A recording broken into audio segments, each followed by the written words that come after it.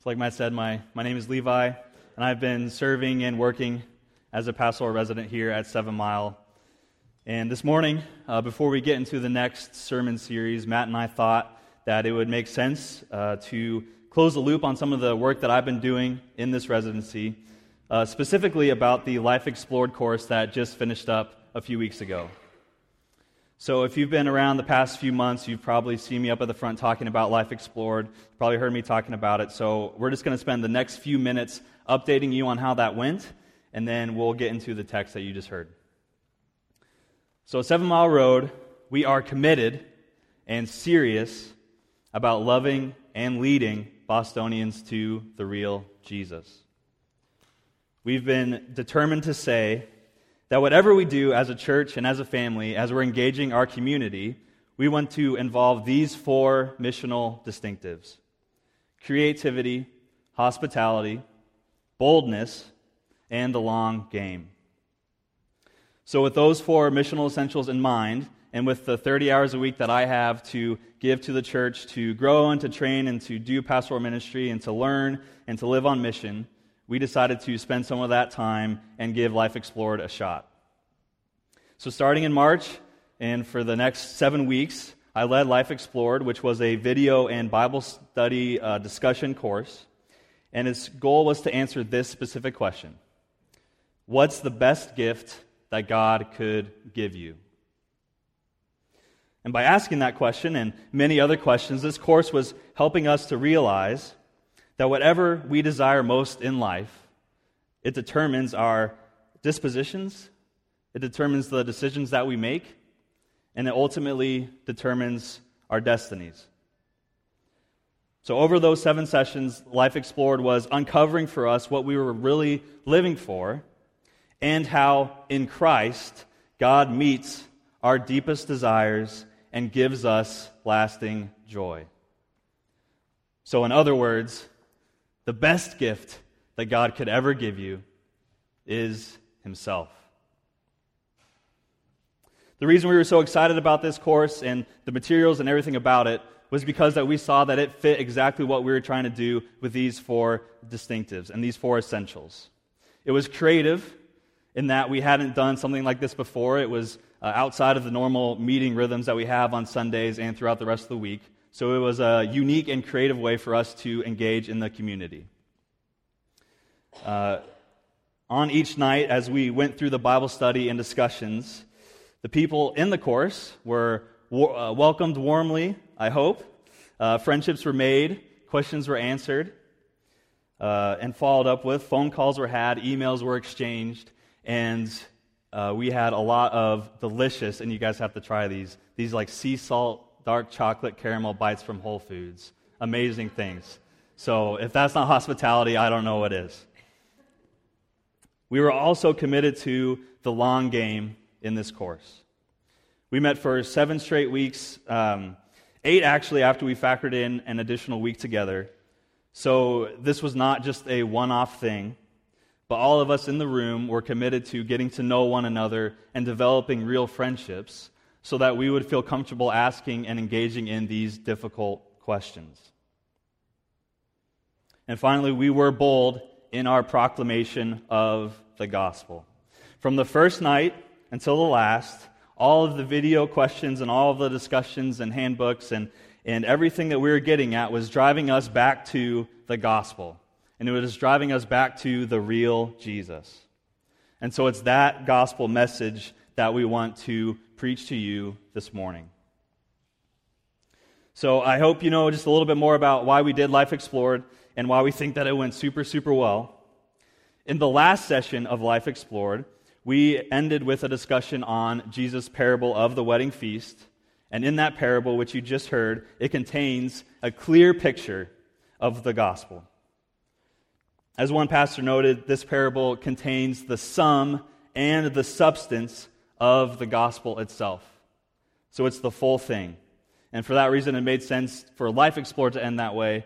And so we wanted to make that same gospel appeal from this text to you this morning.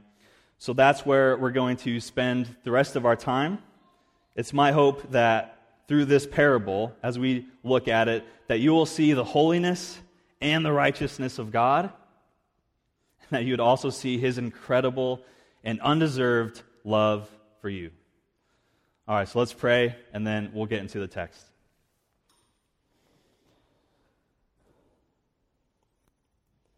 Heavenly Father, King of the universe, we're humbled that you would invite us into relationship with you, that you would invite us into the beautiful reality of your gospel love for us. It's so undeserved. And so, Father, I pray that you would use this text this morning, that you would give us ears to hear and eyes to see and hearts to believe and come alive to the gospel message today.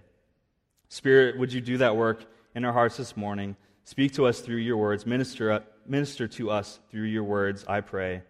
In Jesus' name, amen. All right, so you've heard the story read aloud. We're going to jump back into the story and break it down a little bit more, and we'll have the words up on the screen for you. So like Matt said, we're looking at one of the parables of Jesus. This one's from Matthew chapter 22. And throughout Jesus' ministry, he spoke in these parables, which are various stories and different pictures to help us understand more about him and who he is and what his kingdom is like. So in this parable of the wedding feast specifically, Jesus is showing us what an incredible gift the gospel is, how patient and loving God is towards us through the gospel, and it tells us how we need to respond to him. All right, so let's look at this together. In verse 1, it says, "And Jesus again spoke to them in parables, saying, the kingdom of heaven may be compared to a king who gave a wedding feast for his son."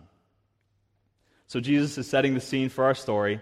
The king is throwing a wedding feast for his son who's about to get married. All right, does anybody here follow the royal family stuff that's going on? Is anybody here into that? So Prince Harry and his wife Meghan just gave birth to a son, so that's like pretty big news. They got married last year. It's this whole big thing. So who here, anybody's getting excited about that? A few people. Okay, so you guys are already jazzed up. You're excited about this whole royal wedding feast thing.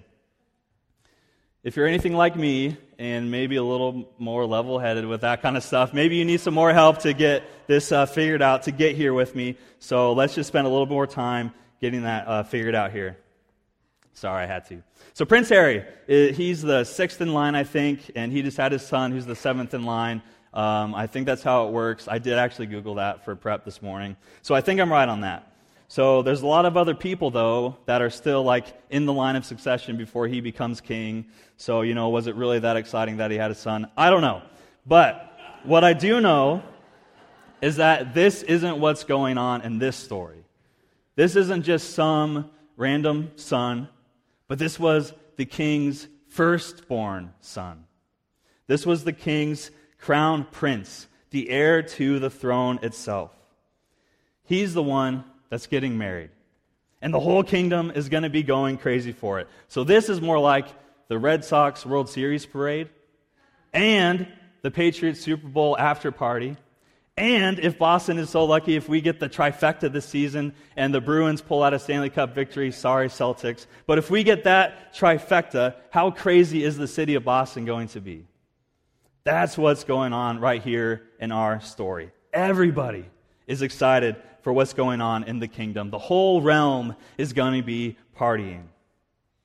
And so for wherever you're at in the realm, whether you're at home with your family, watching it on the news, or you're going to go to a bar somewhere and watch it with friends, or maybe you're even planning a trip to go tailgating down at the castle, and you're just trying to get a glimpse of the king and his son, you want to be there. You're so pumped up and jazzed up and stoked for this wedding feast. Okay. So that's you. What's the best thing that could happen to you in that moment? Not only are you going to be celebrating the feast already, but then you come home, and in the mail is a letter with your name on it, written by the king himself, inviting you to the wedding feast. And that's exactly what we see here in the next verse. And unbelievable that the king himself sent his servants, you can go to the next slide. He sent his servants out to invite those people to the wedding feast. How crazy is that? Like, that is a drop everything and go kind of moment if I've ever heard one. I'm sorry, Grandma, I can't pick you up from the airport anymore today. I have to go to this wedding feast, kind of drop everything kind of moment. You just got invited to a once-in-a-lifetime opportunity. What an unbelievable honor. But then we don't even make it to the end of the verse without seeing this horrific thing happen. And we read, but they would not come.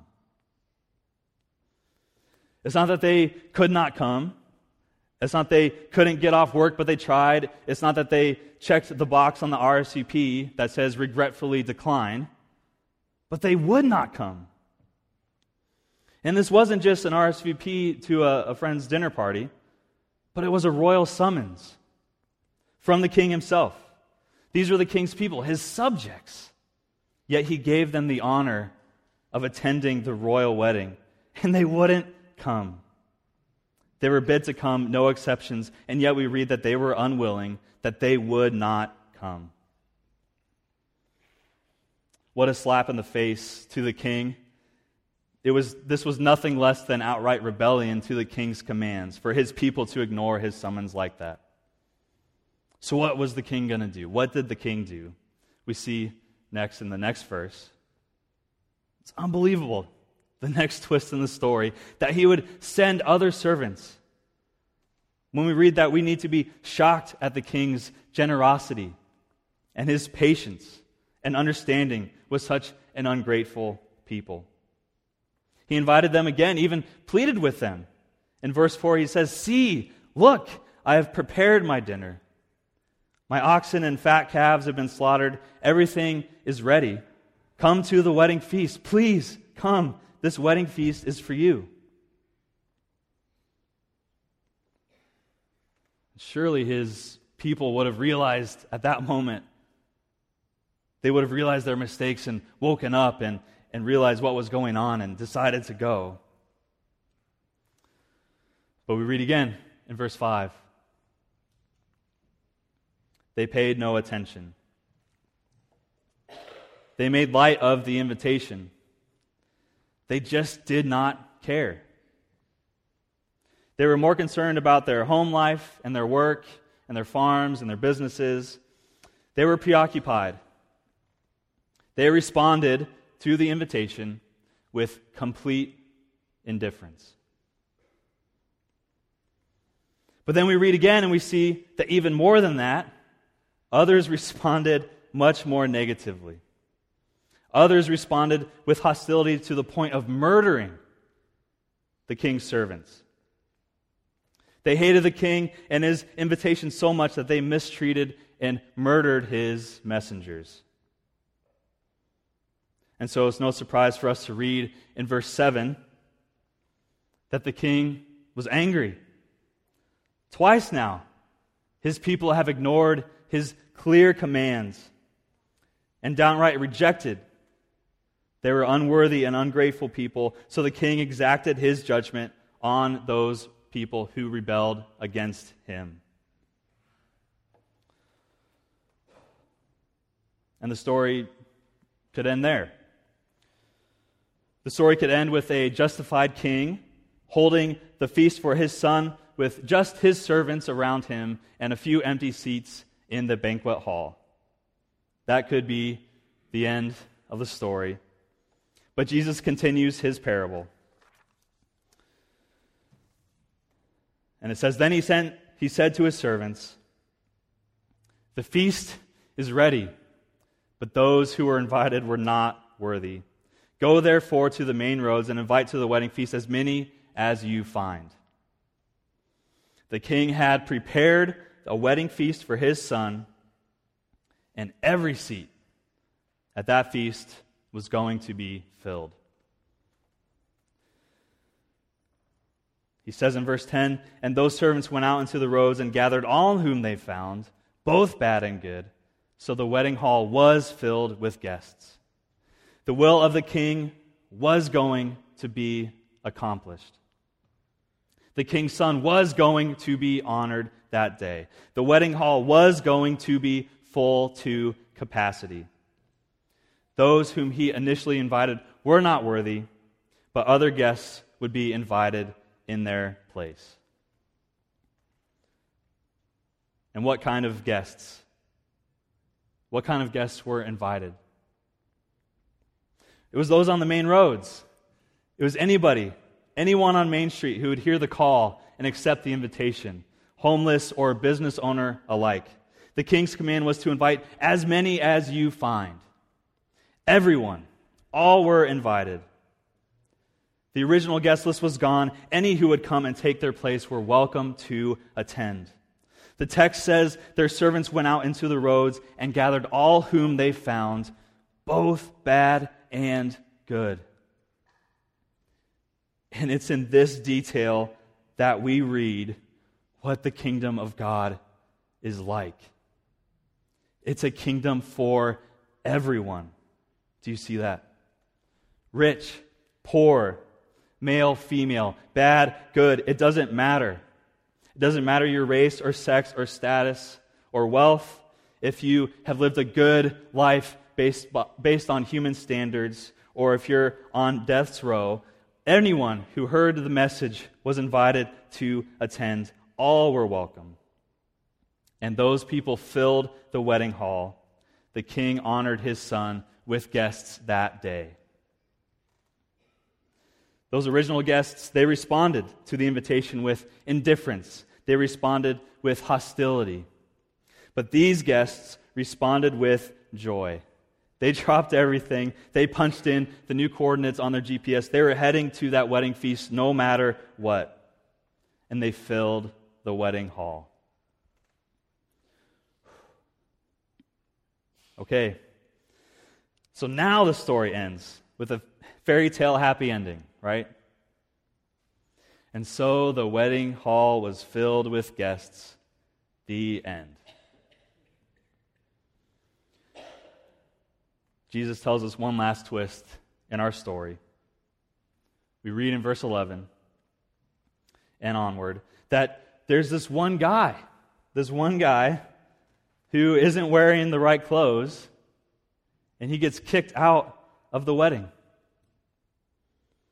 And why would this guy get thrown out for not having the proper clothes? It seems harsh, especially considering we just read a few verses earlier that these guys were literally coming right off the streets. Some of them were weary travelers just getting into town. Some of them were just getting back from a long graduation ceremony yesterday that went too long in a really hot and sweaty room. Some of them were sweaty, dirty, just getting off work, homeless even. These people were coming off the streets. And these were the people attending the wedding.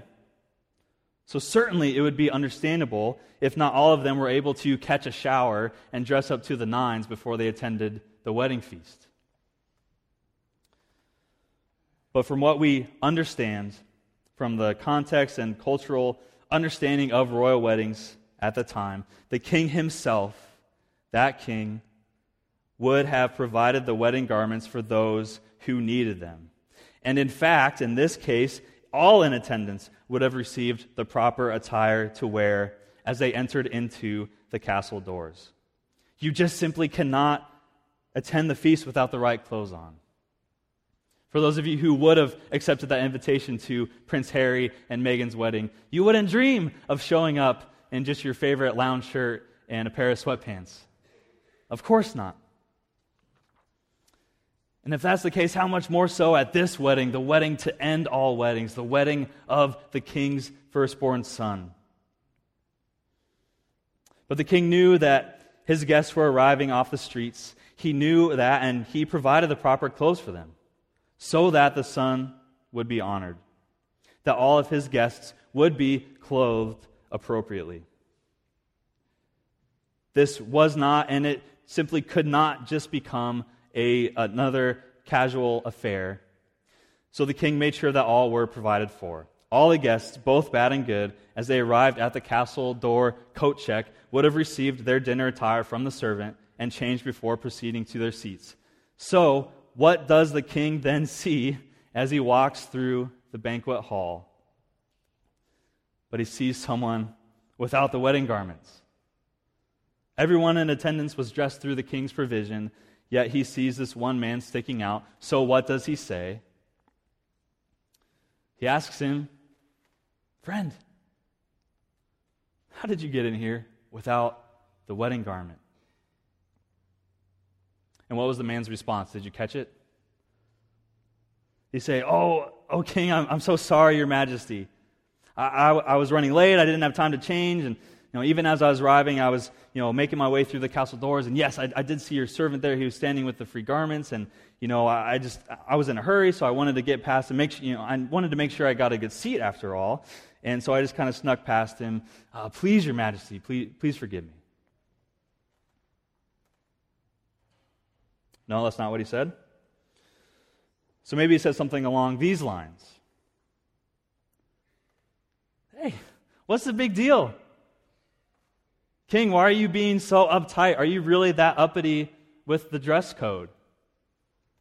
Yeah, I was in a hurry, but look what I have on. It's not really that bad. There's all kinds of other things I could be wearing. Are you really going to be that strict, that uptight? What did he say? Nothing. He was speechless.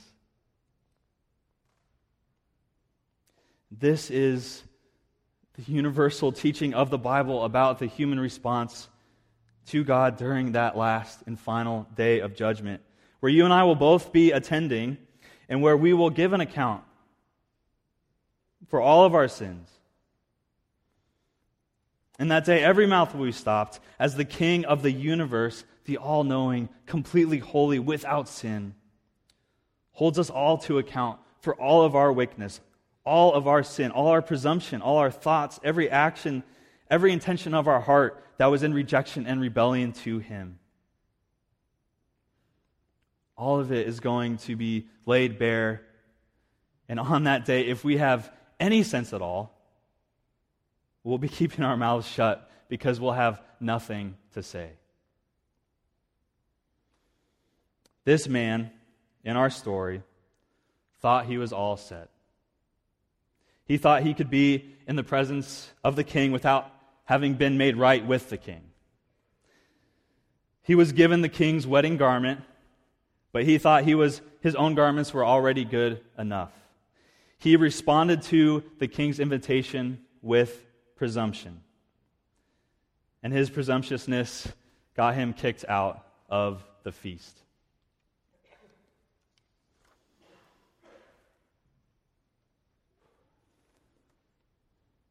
Okay. We've just heard 4 different responses to the gospel invitation. And you've heard the sum and substance of that invitation to the gospel itself, that the kingdom of heaven is here. Repent and believe in Jesus for the forgiveness of your sins. The King has invited you to the wedding feast of His Son Jesus. How will you respond to His invitation this morning? Please make no mistake, before you leave these doors, you will need to make that decision. You will need to respond in one of these ways. So how will you respond? Are you indifferent? Do you see other things as more valuable than being at the Son's wedding feast? Is there somewhere or anywhere else that you'd rather be than here this morning? Were you dragged along by a parent or a spouse? Maybe you don't really even mind being here, but you already have your values and your spirituality from books and other things that you've engaged with over your life, and you're all set. You don't need this church thing. And you've heard it all before. For many of you, this isn't the first time that you've been invited to the King's wedding feast. In fact, this isn't even the second time. But God has been so gracious and long-suffering with you to have invited you again and again, even hundreds of times. Will you still be indifferent today? Will you still walk out of this room and kick the can down the road and immediately preoccupy yourself with the game, with food, with work the next day, and any of the other fleeting and worthless and futile things in life. You can do that. You can leave the invitation letter unopened on your kitchen table. You can let it collect dust for days and months and years, but it will always still be there. The king wrote your name on it, so please do not be indifferent to the gospel. Do not be indifferent to the invitation. Or are you hostile? Are you turned off and perhaps even angry with me for how I just spoke with you? Are you put off by these words and ready just to get out of here? Perhaps some of you are. And I pray that that's not you. I pray that right now the Spirit of God would be working to remove the calluses in your heart, that Jesus' words would not be hardening your heart in your willful disobedience to Christ, but that they would be softening your hearts to the beauty of God and of His gospel. I pray that, in fact, God's Spirit would be working in you right now to remove that heart of stone and giving you a heart of flesh, a new heart that beats and pumps new blood in your veins, that have affections for Christ. Are you hostile? Perhaps you're neither of these two. Perhaps you are here because you want to be. You enjoy the service, you enjoy the people and the community. You get a lot out of the sermons, you like learning more about your Bibles, and you appreciate the opportunities that you have for your kids. So I'm asking you now, are you being presumptuous? Are you presumptuous? Have you come this morning but have not yet thrown off your old garments? Do you feel you're already acceptable to God without needing the wedding clothes that He provides? Are you all set? Are you still living in sin, refusing to surrender your whole life to Christ, unwilling to shed those dirty and polluted garments because you've deceived yourself with a lie that you can have both? Do you love your sin so much you refuse to cast it aside for the sake of Christ? Is that you this morning? Or are you all in? Are you all in on the gospel? Has the Spirit of God so gripped your conscience and tore down every stronghold that you've built up for yourself that you say, I have to be at this wedding? Is this a drop everything moment for you? Are you accepting this invitation with joy?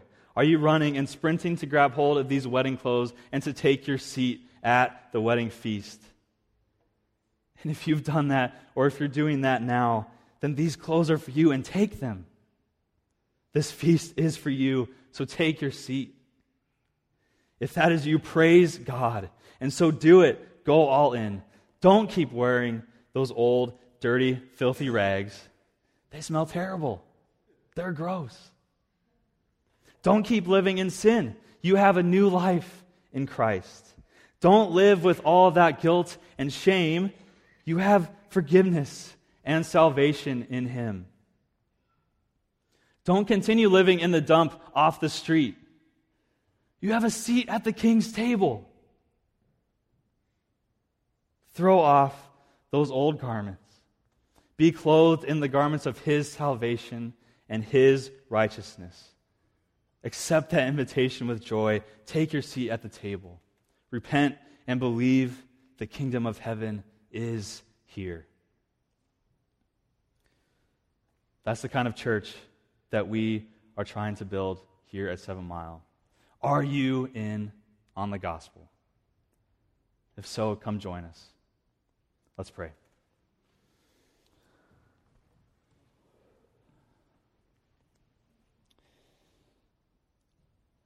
God, you are so gracious to us, sinners.